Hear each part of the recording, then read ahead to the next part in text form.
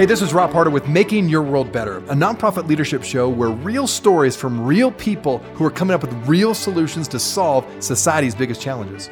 What does it take to be an effective nonprofit leader today?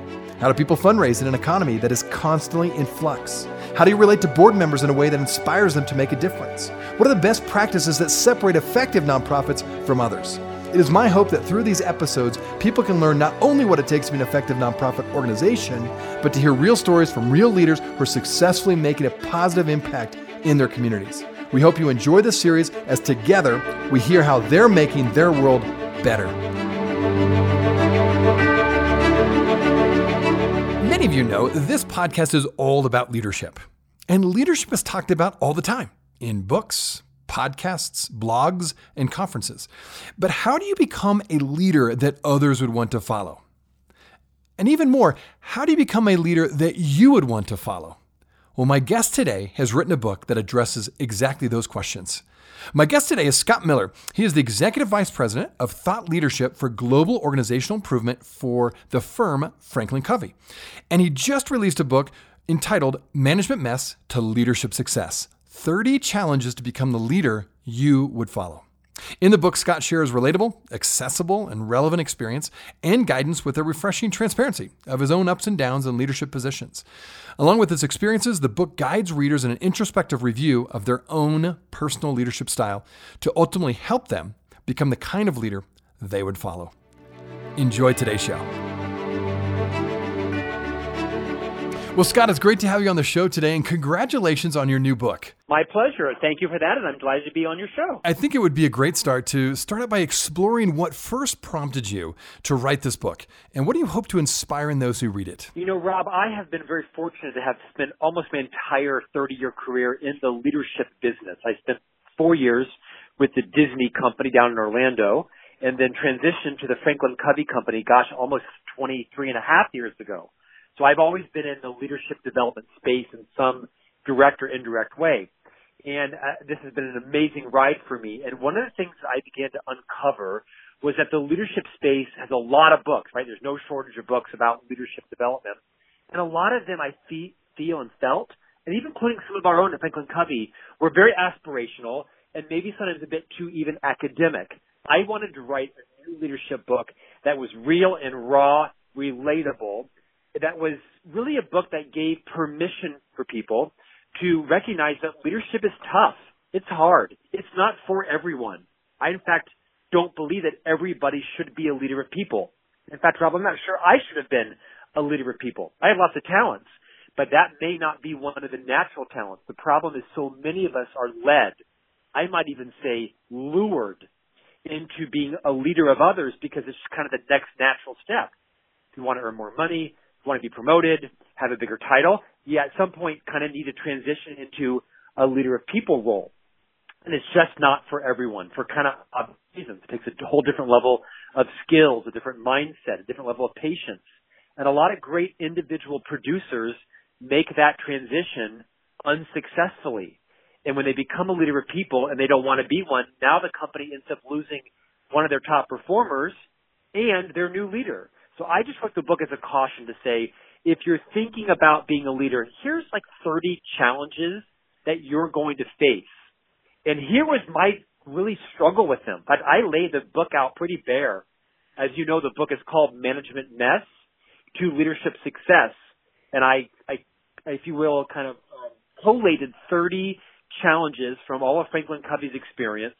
I just told my story. My wife's convinced I'll never work again because the book has some pretty blush-worthy, funny, engaging stories on my messes. And I hope that gives voice to people to say, own your mess. Everybody knows your messes, your wife, your boss, the receptionist, those who work for you. There is some power in being vulnerable. I think massive influence in being vulnerable.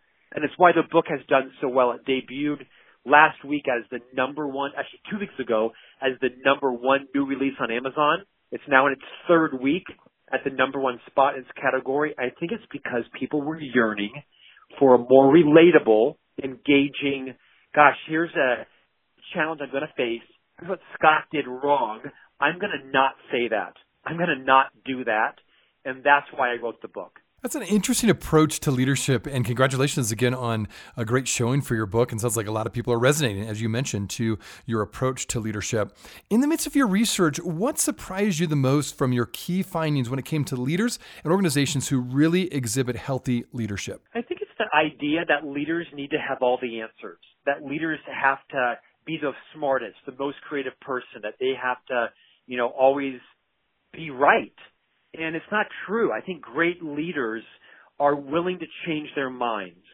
Great leaders are listening as much as they're talking. It's a huge struggle for me. Like most leaders, I've been trained my whole life to be, a competent communicator, right? Master my vocabulary, speak from the stage, learn how to engage an audience, project a vision, drill my message home, always be in influencer sell mode. And I think it's counterintuitive that a great leadership competency, I think a communication skill is listening, that great leaders are patient. They don't always have to be right. To quote my friend Liz Wiseman, who wrote the seminal leadership book Multipliers, leaders aren't the genius in the room. They're the genius maker in the room. They give psychological air for other people to feel smart and to actually take risks, because high growth organizations, whether you're a not-for-profit or whether you're for-profit, you want to grow, you want to gain influence and provide a service to more people. You want to make sure your people can take appropriate risks. And I think the surprising thing that I have found, Rob, that is so resonates. I mean, the book sold almost 7,500 copies last week. It's spreading like wildfire across Europe right now. People are looking to be able to relate to their leader. People like vulnerability. Brené Brown, the seminal author who's written, a half dozen books, has popularized this in the last couple of years. For me, I don't mean to one-up Brené Brown by any chance, but I have found that over the years, as I have been willing to be more vulnerable, to recognize that other people know my messes, so why not just confess them, talk about them, not make light of them, or not, wallow in them or give myself permission not to improve them, but there needs to be less of a separation between the team and the leader.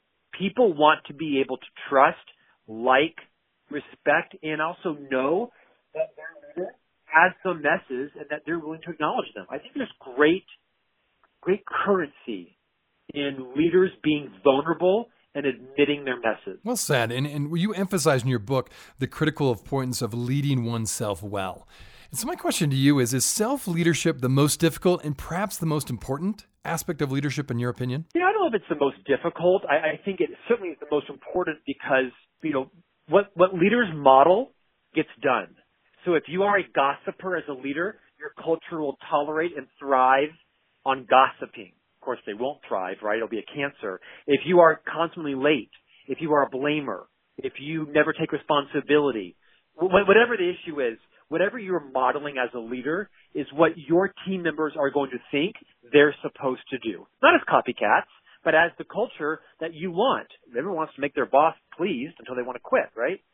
So the leader is a linchpin in every organization. As a leader, you are creating culture in everything you do and everything you say. And, the research shows that people don't quit their jobs. They quit their boss, their leader, and increasingly they quit their culture, Rob. So leaders are the carriers of culture. And culture is not this sort of nice, soft thing. Culture is everything. It is like one of the most frequently asked questions now in a job interview by the candidate, right? What's the culture here? What's it like to work here? Because people have choices. People don't have to stay in jobs for 20 years. They'll quit in a week if they don't like the culture or their boss. So leading yourself is fundamental to recognize that you're the linchpin of what your organization is about. Are you trustworthy? And by the way, Rob, you don't get to decide. The other person decides. We all think we're trustworthy, but you're trustworthy because someone else has chosen to trust you based on your behavior. So leaders need to be mindful, uber mindful. You're always being watched. Everything you say is being heard and listened to. Perhaps be a little bit more deliberate. Be a little more cautious. I think one of the biggest lessons, Rob, I've learned on my own podcast, in which I host several for Franklin Covey, including a radio program on iHeartRadio. I interviewed the seminal author and influencer Seth Godin. If your listeners don't know who Seth Godin is, you've got to Google Seth. He has the largest followed blog in the U.S. He's a marketing leadership genius. He's become a friend of mine, and he also endorsed my new book, Management Mess to Leadership Success. He said something to me that changed the way I behave. He taught me the difference between being reckless and being fearless. And I think, Rob, I spent too much of my career being reckless, not like illegal or immoral, just, kind of saying what's on my mind, letting the chips fall where they may, just things like that. And I'm much more mindful of the implication of what I do and what I say and what it has on other people. And I'm really trying to be less reckless and more fearless. Well, I really like that distinguishing, between those two pieces, between reckless and being more fearless. I love that. And I also thought it was very fascinating. You talked about the culture of organizations. I've noticed that on my own organization that I lead. You're right. I think particularly the millennials, but certainly just people in general today really want to know what culture they're joining when they accept a job, whether it be the nonprofit world or the for-profit world. That's a great insight. Now, to give my listeners a sneak peek about your book, I would like to look at one leadership challenge within your three main categories within the book. So let's just start with the lead yourself category. One of your leadership challenges you label this way: carry your own weather. What do you mean by this, and why is it so important? Sure. Like all of the challenges, none of these are unique to me. I didn't invent them. This one was popularized by Stephen R. Covey in his seminal book, The 7 Habits of Highly Effective People. That book is now 30 years old. It has sold 30 million copies.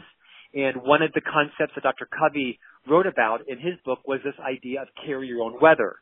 And this is about all of us have the freedom to choose our response to the people who annoy us, to the situations that aggravate us, to the vendors or suppliers that, don't honor their commitments to us. That in between any stimulus coming at you and your response to it is a space. And in that space is your freedom to choose how you will respond. And I think as people become more cognizant of their reactivity, what sets them off, the types of things that elicit a response they're not proud of, the more they can move from mess to success. So metaphorically, great leaders that are moving to success carry their own weather. They don't let the mood of their boss hijack their day. They don't let the fight with their teenager ruin their ability to connect with their spouse that night or their partner, right? Easier said than done. But this notion of, if you're clear in your values, if you've actually taken the time to write down your values, rank order them, be very clear what they are, and live your life in accordance with your own values, you'll find automatically that the boss's bad mood is not going to hijack your day. Again, it's one of those kind of says easy, does hard kind of things. I turned 50 last year. And although I've been clear on my values for 15 years, I can repeat them to you, right? They're very clear. Purpose, health, integrity, loyalty, positivity, abundance, and learning. I have 7 values. They have an acronym called PhilPal. And I'm very clear on those. I find that when I am living in alignment with my values, I'm able to carry my own weather better and not react to bad news or things that upset me, and keep it in perspective.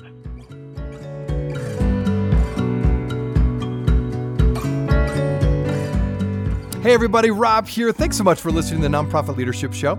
If this is your first time listening to us, I wanted to make sure you're aware of a whole group of other interviews with fascinating guests that I've previously interviewed. Just go to our website, nonprofitleadershippodcast.org, and there you'll find numerous interviews of nonprofit leaders from all over the country, even from different countries, all trying to make their world better. I think you'll really enjoy those interviews. Now, I also want to make sure you knew about a new feature. We want to give you more content, and we'd like to get that information to you. And all you have to do is give us your email. When you go to that website, you can put your email address in that first box you'll see on the front page, and you'll be added to our monthly email update. In addition to some great content, you will see the latest podcast shows that will be actually sent right to your inbox. And that way you'll never miss any of the great content on this show. The other thing I'll mention to you is if you have questions or comments or you'd like to be on the show, do not hesitate to email me. I'd love to hear from you. Just do that through our website, my email, rob@ccofpc.org. Well, thanks again for listening. Now back to the show. I love that. Well said. Well, let's go to the next category. Under the category of lead others, you talk about making it safe to tell the truth. Give us the context for this leadership challenge. I mean, what does it look like for a leader to make it safe in their organization to tell the truth? Yeah, hang on for this one because I'm actually especially passionate. I'm delighted that you picked this one to talk about. You know, in life, we all have blind spots.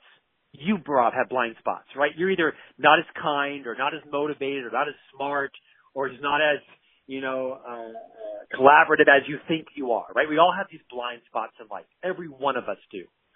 And the only way that we can conquer these blind spots is by raising our self-awareness.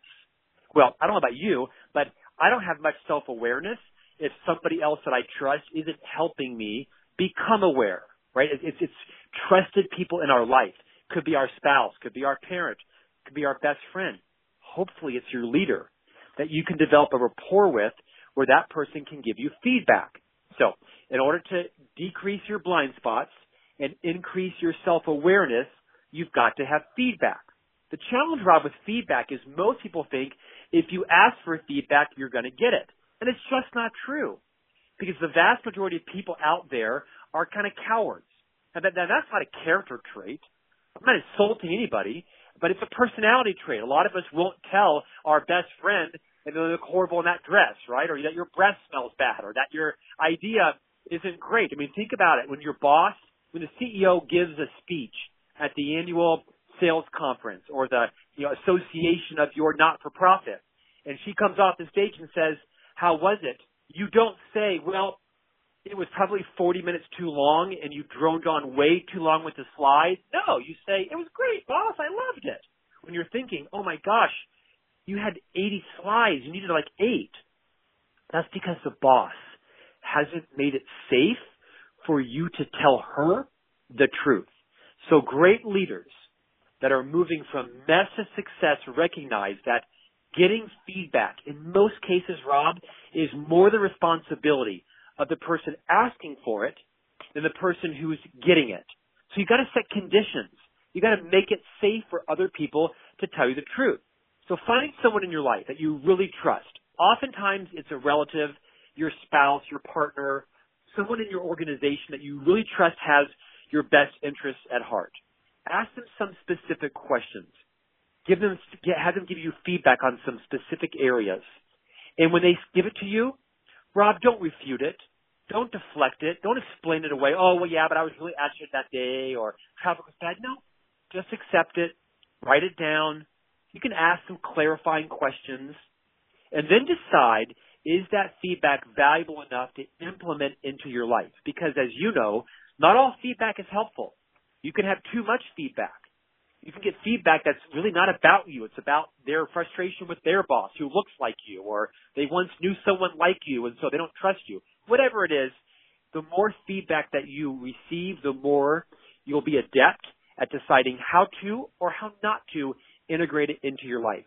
You've got to make it safe for other people to tell you the truth about you. Well said. And I think the self-awareness is so critical. And as a leader, my guess is you have experienced this. I've experienced it where you have leaders, particularly when you're starting in your career, that didn't have good self-awareness and therefore were not great leaders and therefore did not create this safe place, as you said, to share the truth. So I don't think people develop self-awareness on their own, right? I mean, I want to kind of throw everybody a bone.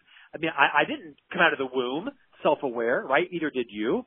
You develop self-awareness because people that you trust start to tell you, "Scott, you do this and you always say that. And sometimes you do this." I'm like, "Oh my gosh, I do that? I didn't even know." Yeah, thanks for telling me. So self-awareness is, I think, accentuated when you've got solid relationships in your life. And ideally, your boss is your best coach because ideally she or he has your best interests at heart.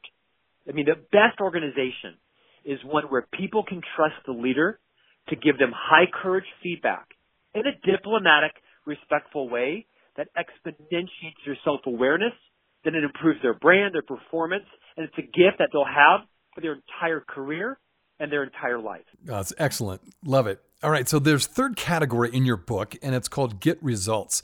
And in there, you talk a lot about identifying the wildly important goals. Now, I like how you described that, first of all. Why did you name it that way? And what are a few examples, for example, of wildly important goals for a nonprofit leader?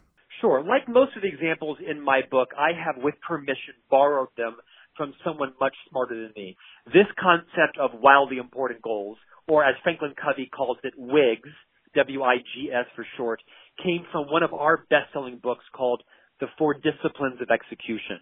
The fact of the matter is, Rob, the idea was really popularized by Jim Collins, the seminal and famed author of books like Good to Great and Built to Last. Jim called them BHAGs, big, hairy, audacious goals. But to answer your question, a WIG is a wildly important goal. Not just one of many, but a goal that you as the leader, as the parent, as the committee leader, has designated that absolutely must happen. Nothing else can come at the expense of this goal, given the name wildly important goals. And not everything can be wildly important, right? Things can be important, but this is wildly important. And once you as a leader, with consensus on your team, have talked about, debated, designed these wildly important goals together, then you have got to communicate them in a way repeatedly that everybody knows it is still a wildly important goal. And your behaviors will either elevate that or diminish it. Have you defunded it? Have you stopped talking about it? Have you forgotten about it? Are you even measuring it? Are you meeting around it? Are you holding people accountable? And perhaps more importantly, not only does everybody know that it's a wildly important goal, but as the leader, Rob, you've taken the time to sit down and communicate with everybody involved in the goal. What's their role? What's their contribution?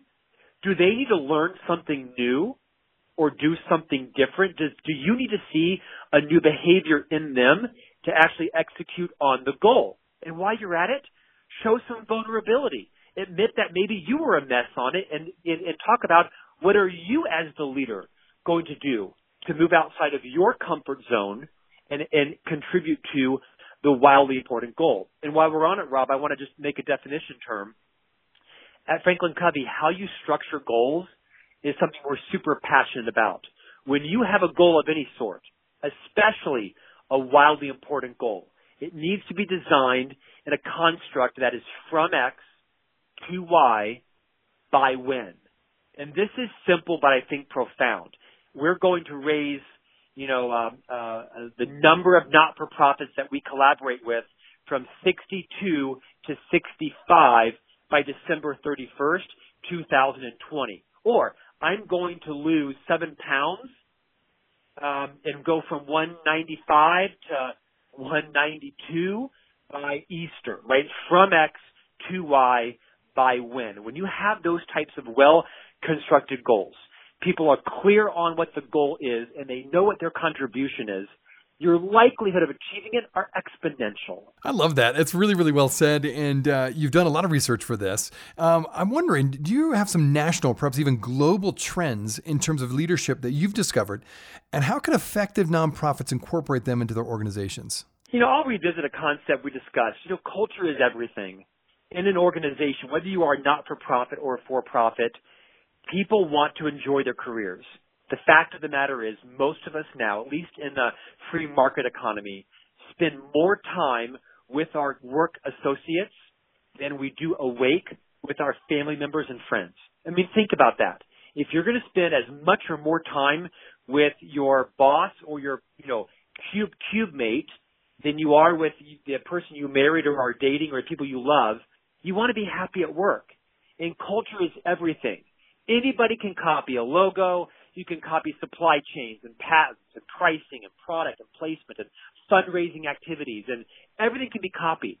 What cannot be copied is your culture. In every organization, whether it's 3 people or 300,000 people, your culture is what makes you unique. People will quit your culture. And by the way, people won't consider a different job. They won't take the call from the recruiter, which, by the way, is happening every hour of the day. Regardless of the nature of your organization, your employees' email and their phone is blowing up with the low unemployment right now with people wanting to hire great people. A leader's key role is to constantly being in recruitment and retainment mode.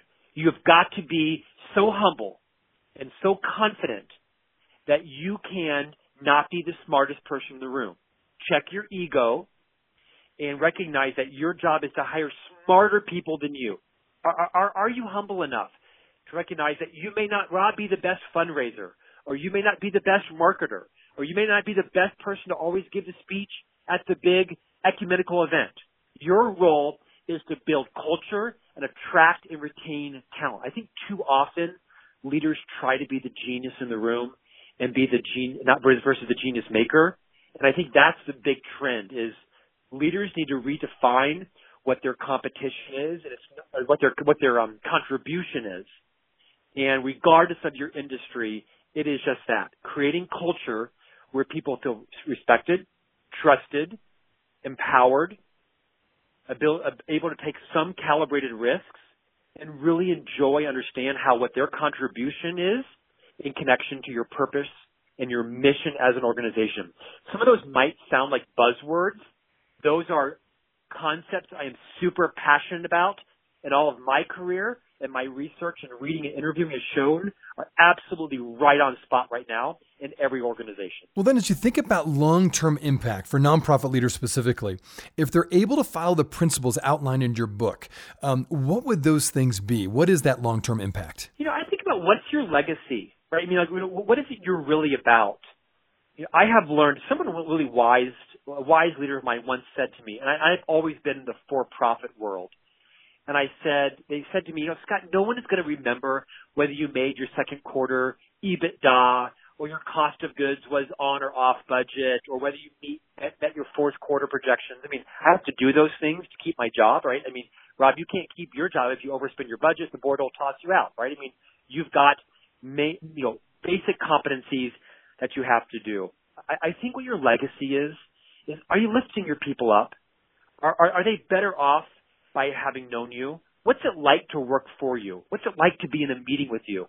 What's your legacy? Are you investing in your people so that when they do choose to lead your organization, which, by the way, I don't think is an insult. I think if you as a leader see your legacy as longer term than just what your role is right now, you're going to lift people up and place talented people all over the industry. I think the finest compliment it can be if someone chooses to leave you, not because they're quitting your culture, but because you've invested in them selflessly to build their self-confidence, build their self-esteem, build their brand, build their skills, and they can go somewhere else and have perhaps a better, bigger, different impact, earn more money for their family, give them more choices. I see that as a compliment, not as a snub. Leaders can change their paradigms. One of your jobs beyond retaining and attracting culture is lifting people up and giving them the opportunity to go do something bigger and better. And it might not be with you. It might be with your competitor. If someone's going to your competitor, that means they're probably quitting you. They probably are quitting your culture. So be mindful about that. This has been so good. So my guest again today is Scott Miller, the Executive Vice President of Thought Leadership for global organizational improvement firm Franklin Covey. And of course, he's got a new book out, Management Mess to Leadership Success, 30 Challenges to Become the Leader You Would Follow. If people want to find out more about this book, first of all, and then of course more about you and what you do, where would you send them? Sure. So the book site, Rob, is managementmess.com. And you can find out more about the book there.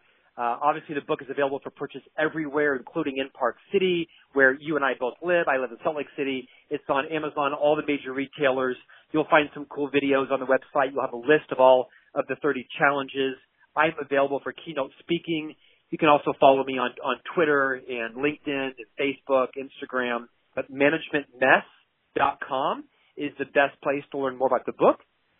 So I hope you'll visit it. That's great. Scott, this has been a fascinating conversation. Again, for my listeners, I think a lot of practical advice when it comes to leadership. Thanks for being on the show today. My pleasure, Rob. Thanks for the invite. I wanted to let you know that we are on iTunes. If you are wondering how to find out where we are, check us out on iTunes by typing Nonprofit Leadership Podcast or Rob Harder, and this podcast should show up. We also encourage you, when you go on iTunes, let us know what you think. Give us a review, give us a rating. We would love to hear what you think of this podcast, and your feedback will help us expand this podcast to get it out to as many people as we can. You can also go online to listen to this podcast, either nonprofitleadershippodcast.org or my website, robharder.com. Thanks again for listening, and until next time, keep making your world better.